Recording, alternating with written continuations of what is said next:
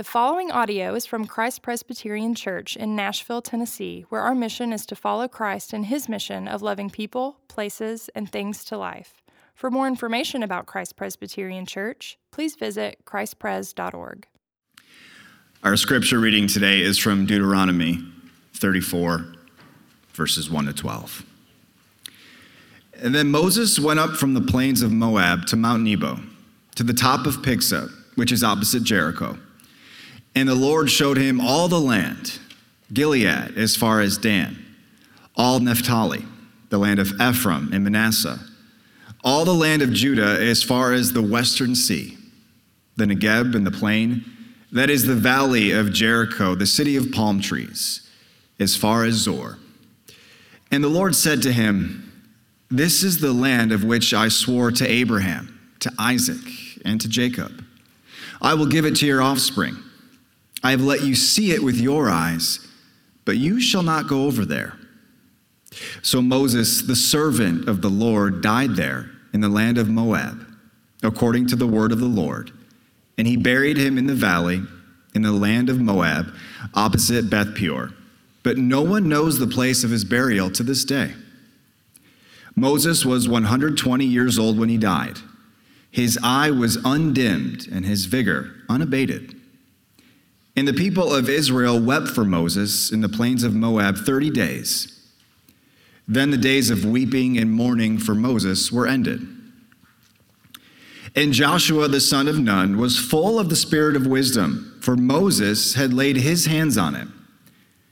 So the people of Israel obeyed him and did as the Lord had commanded Moses. And there has not arisen a prophet since in Israel like Moses, whom the Lord knew face to face, none like him for all the signs and the wonders that the Lord sent him to do in the land of Egypt, to Pharaoh and to all his servants and to all his land, and for all the mighty power and all the great deeds of terror that Moses did in the sight of all Israel. This is the word of the Lord. Thanks be to God.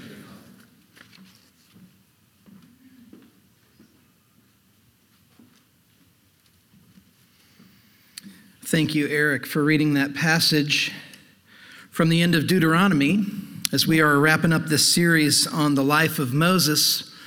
So much more that we could have said if we'd given this more time, but here we are in this part of the story, the death of Moses. Before I dive into this, I do want to mention a couple of things. The first is giving. We don't pass an offering plate here, but you can go to christpres.org/give in order to give to the work that is happening here. If this is your church home, we would really appreciate that. And also, there are black books on the aisle. If you wouldn't mind filling those out, passing them down. If you haven't done that already, if you haven't registered your attendance already, that helps us to be able to know who's here and know how to follow up with people and care for you well. So here we are at the end of this passage. I was thinking about this week as we were preparing, and it made me think of December 27th, 2 days after Christmas, 1994. I was a senior in college, and I was standing in my dad's office. He was a computer programmer, and I had a detective's fingerprint dust all over my hands and on my sleeves, on my shirt, because it was everywhere. We were there, my dad and I, because we were sorting through the wreckage of what burglars had left in my dad's office. His office was this old schoolhouse at the end of our road. It was this one-room schoolhouse that my grandfather actually attended as a child. And my dad was a computer programmer, so his business was basically just an office with a bunch of old machinery, and there wasn't a lot of value there, but it didn't stop the burglars from, breaking open the safe and turning things over and making a real mess of the place. And I remember being with my dad and just kind of talking about how unsettling it was to find your world just kind of violated like this, to find your world just turned upside down. While we were talking about that, we got a phone call, and it was the hospital that had a nursing home wing where my grandfather now lived at the time. And they were basically calling to tell us and to tell my dad that my grandfather wasn't doing well and that he should probably head on over. And so Dad left for the hospital, and I told him I'm going to run back home and clean up for work because I had to go to work, and then I would meet him there on my way to work. When I walked into my grandfather's hospital room, he was there lying very still. And my dad was at his side, and he had tears in his eyes. And he said to me, he just left us. And he said, I was here when it happened. And I won't ever forget that moment because, one, I was seeing my dad grief-stricken in a way that I couldn't remember seeing.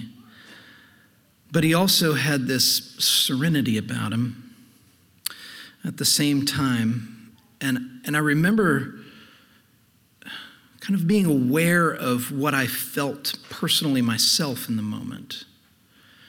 And what I felt in the moment was I felt strong. I felt like a man. I was 21 years old, and I'm standing there, and I don't say that as a boast, but because what I mean is, it hit me that there in that room were 3 generations of Ramseys. 3 generations of Ramsey men, a grandfather, a father, and a son. And unless my brother and I would go on to have sons of our own, it would be the last time that 3 generations of Ramsey men would ever be together in a room. And it didn't feel to me that what we had lost that day was the older generation. It felt like what we lost was the younger generation. Because there with Grandpa dead, my dad and I took a step forward, each of us, to where he was now the old person in the generational line, and I took a step forward, and I was in the middle. Have you ever had an experience like this where you have to take a step forward into a new chapter? It presents itself to you, and there's nothing for it. You just have to do it because what used to be is not there anymore. And there's just no going back. It happens in our lives, right? In college, you leave the nest, and you know that you can never return to it in the same way that you had it before. You can go home, but it's not the same. In marriage, you take vows that you will bind yourself to another for as long as you both shall live, long before you grasp what that really will require of you and of the other person. In parenthood, we have these little lives that just depend on you for everything, I remember when we used to take family vacations to the beach, we would feel like kind of our role as parents was to just keep everybody alive. and you just couldn't take your eye off of anybody ever. Maybe you have thresholds in your life right now where you feel like you're crossing them, where some system, some framework that you've been comfortable in for a long time is being undone, is being overturned. What are they for you? Our passage is a passage about that. It's a passage about a change happening where everybody now is going to take a step forward into something new, into something that they hadn't been quite in the same way before. And it's a beautiful passage because it gives us the story of the end of Moses' life, which was a complicated thing. And I'm going to unpack that. That's what we're going to use our time to do together. But I want you to keep in the front of your mind a little detail that's not little at all in the passage, and that is that detail that we get in this text that that God buried Moses somewhere where nobody knew. That even though he didn't enter the promised land, his last moments were like his moments on Sinai. Were like his moments where the passage that we even talked about last week that said Moses interacted with God as a man interacts with a friend, that this continues in some way. Even though God's disciplining hand is on Moses and he's not able to enter the promised land with his people, God is with him at the end as the rest of Israel takes a step forward in the line. So Deuteronomy ends, this passage that we read, with Joshua preparing at long last to lead Israel into the promised land. They've been on this 40-year wilderness wandering after leaving Egypt, having been enslaved there for generations. And there Joshua stands. He's on the east banks of the Jordan, and the promised land is spreading out in front of him as far as he can see. And behind Joshua are the camps of Israel, Abraham's descendants, the children of the slaves of Egypt. Because one of the things that happened in the wilderness wandering is the generation that left Egypt all died. That was part of the reason for the 40 years, was they didn't trust the Lord, and the Lord said, this generation is not the generation that will inherit the land. Only Joshua and Caleb were a part of that. Behind them, behind the camps of Israel, in the crags of the hills of Moab, in a place God only knows, lay the body of Moses, the only leader they had ever known. And with Moses leading these last 40 years, God led them. He led them in a pillar of cloud by day to keep them cool and protected from the heat of the desert sun, and a pillar of fire by night to keep them warm and safe. And he fed them. He fed them manna from heaven. It just came down like a mother bird feeding her young. And he brought them water from a rock. And that water from a rock is really at the heart of this story.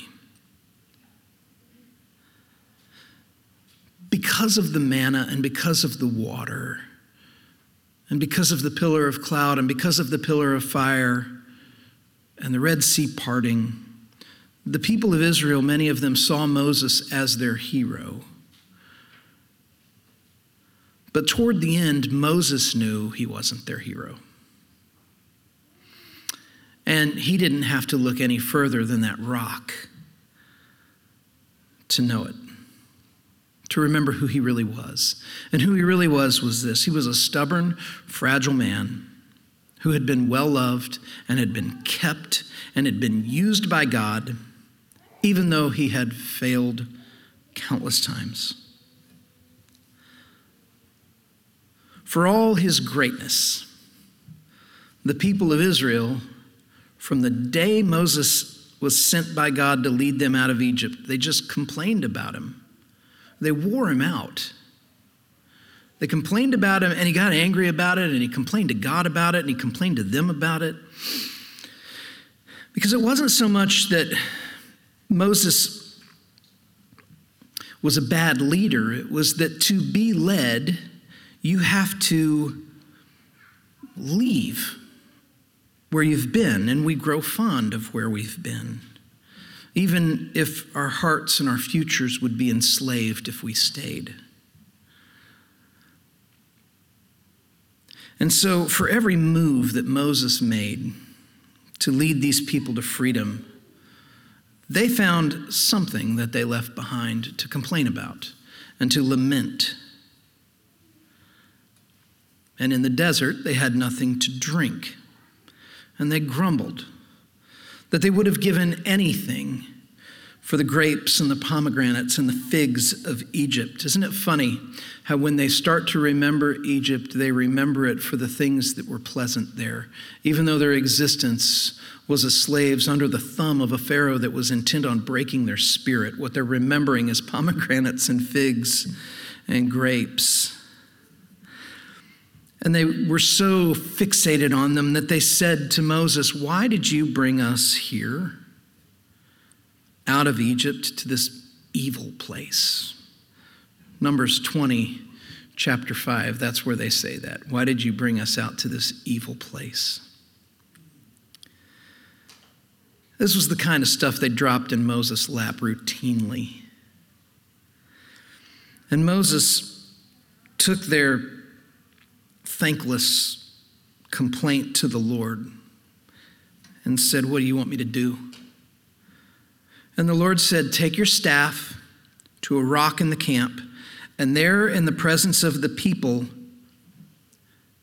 tell the rock to yield water, and it will."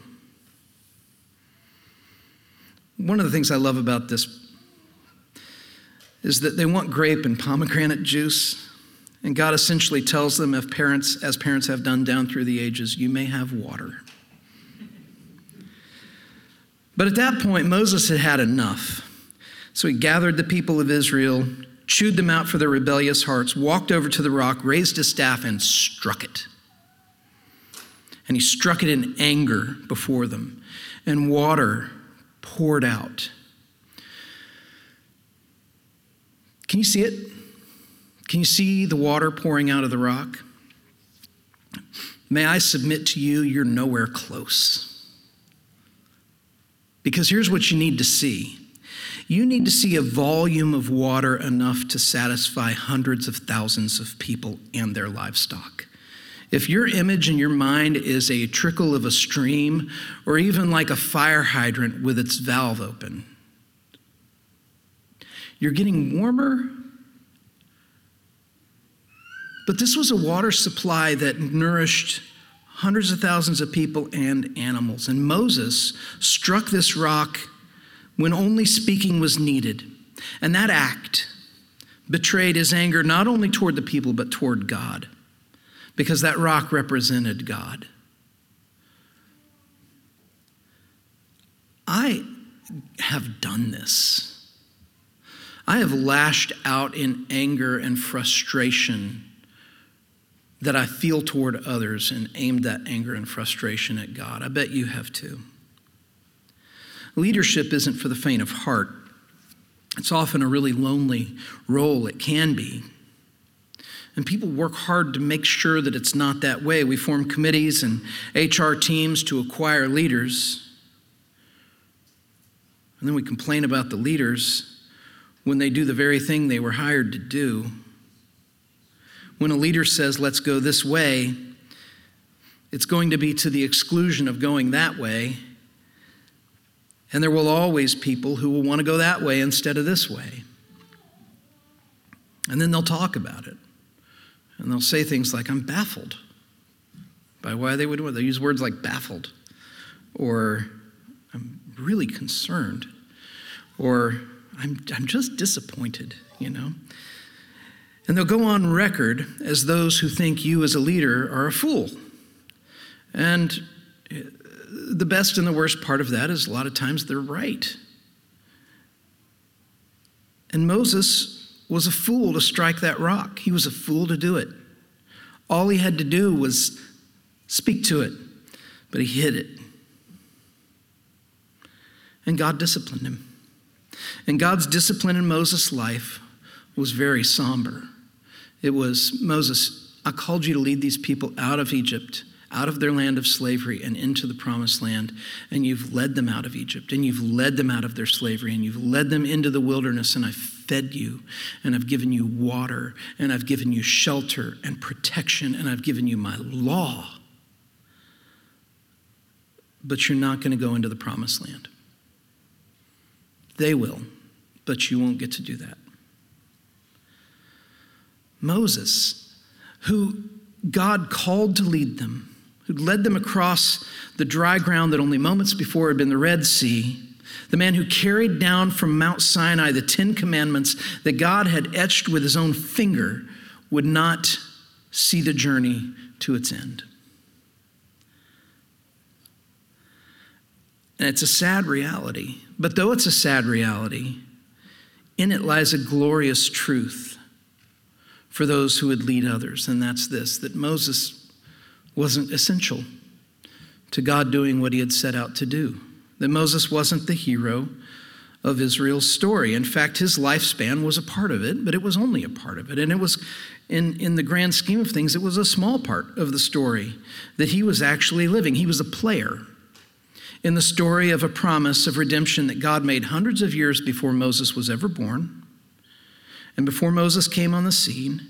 And God was leading Israel to a land that God swore to give to their forefathers, to the generations before. Neither Moses, nor Joshua, nor you, nor I are essential for God to be faithful to keep his promises. And there's great freedom in that, because it means that burden, the burden of the faithfulness of God, is not ours to uphold. It's his. And yet we find, like Moses, that God is a God of means who is pleased to use us. And he's pleased to use others to bring people to himself.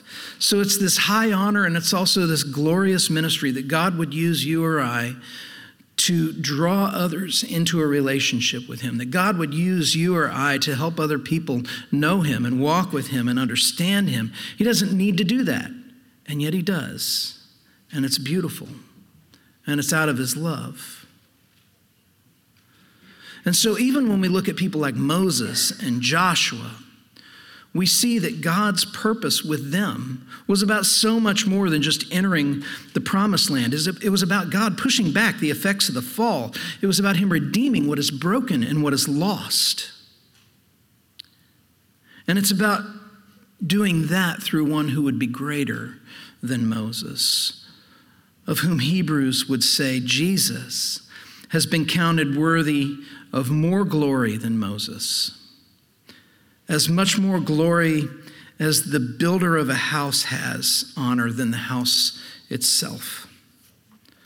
What Moses was building was going to be summarized in the glory and the mission of Christ himself. And this is the way of Scripture. You study any Old Testament figure, or New Testament for that matter, except for Jesus, and here's what you're going to find. You're going to find that they're all as broken as you are. Abraham lied about his wife being his sister to save his own skin, even though it meant she was likely violated. Moses struck the rock in anger as though he was striking God. David had this, we can call it an affair, but it was more of a rape with Bathsheba, and then had her husband killed. Simon Peter denied knowing Jesus as he was going to his cross. The Apostle Paul was seeking ways to have Christians put to death. When you look at the list of people that God uses, they're as broken as you are. They're as broken as I am. And what we see from that is that means we're not the heroes of the story that God is writing. Christ is the hero. He's the hero of Scripture. And part of his redeeming work is that he uses the lives of the faithless and the fearful, of both the young and the old, to bring healing and grace to the hurting and to the broken. God's call on the lives of his people is not to emulate the heroes of Scripture. God's call on the lives of his people is to himself. He's calling us to himself. And so my prayer for us is that he would work through our church family as he worked through people like Moses and as he worked through people like Joshua and so many others, that he would use us to lead people to him, to bring people to him, but free from the burden of having to be the hero of that story or the one who brings any lasting change. The Lord alone does that.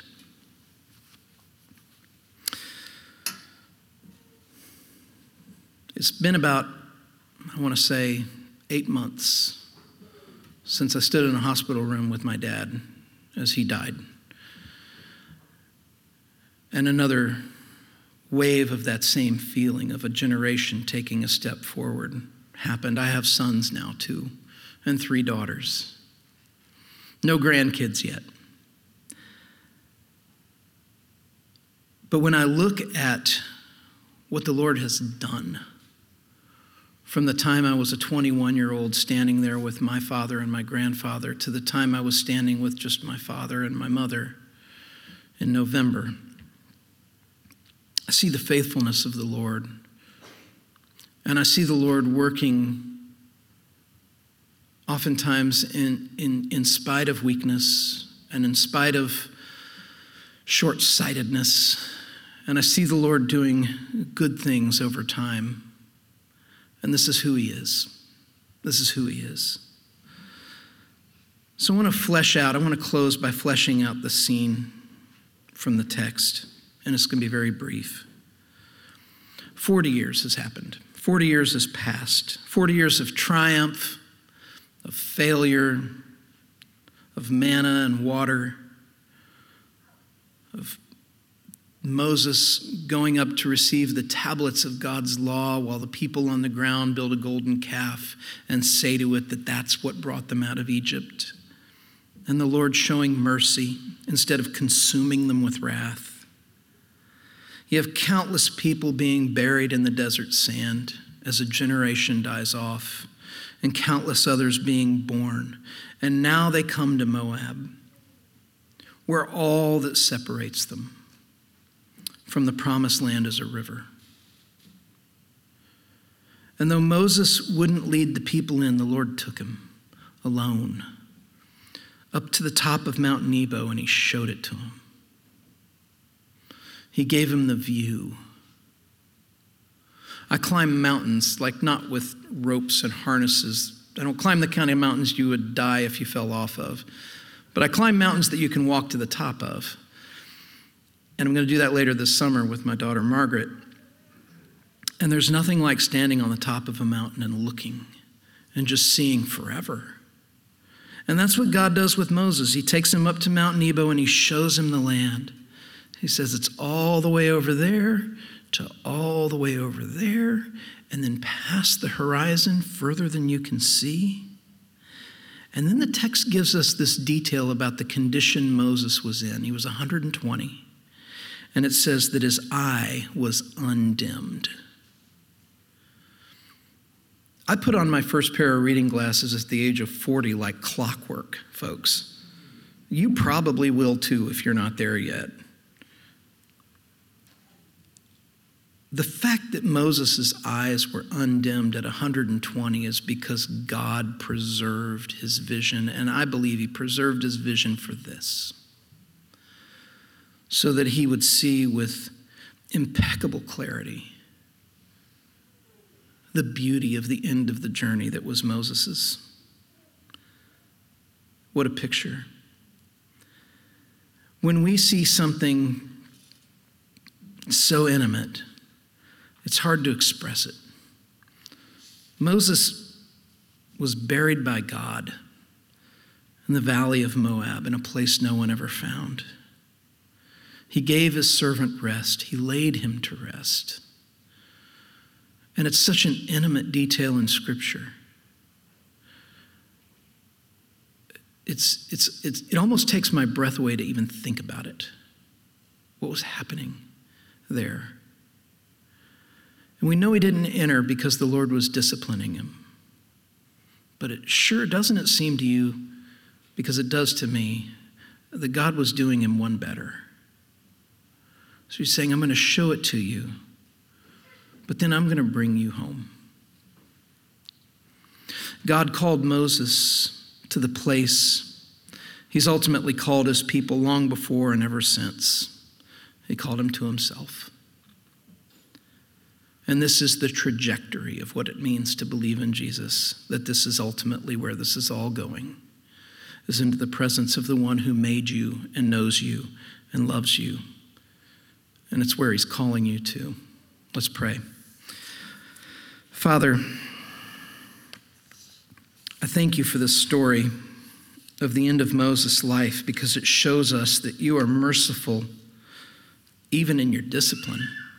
That you disciplined Moses for his anger and for his failing as a leader to model humility before you. And yet you didn't reject him. Instead, even as he is receiving the discipline that comes from your hand of not being able to enter the promised land. He is receiving it in such a way that the alternative is instead he's entering your presence forever.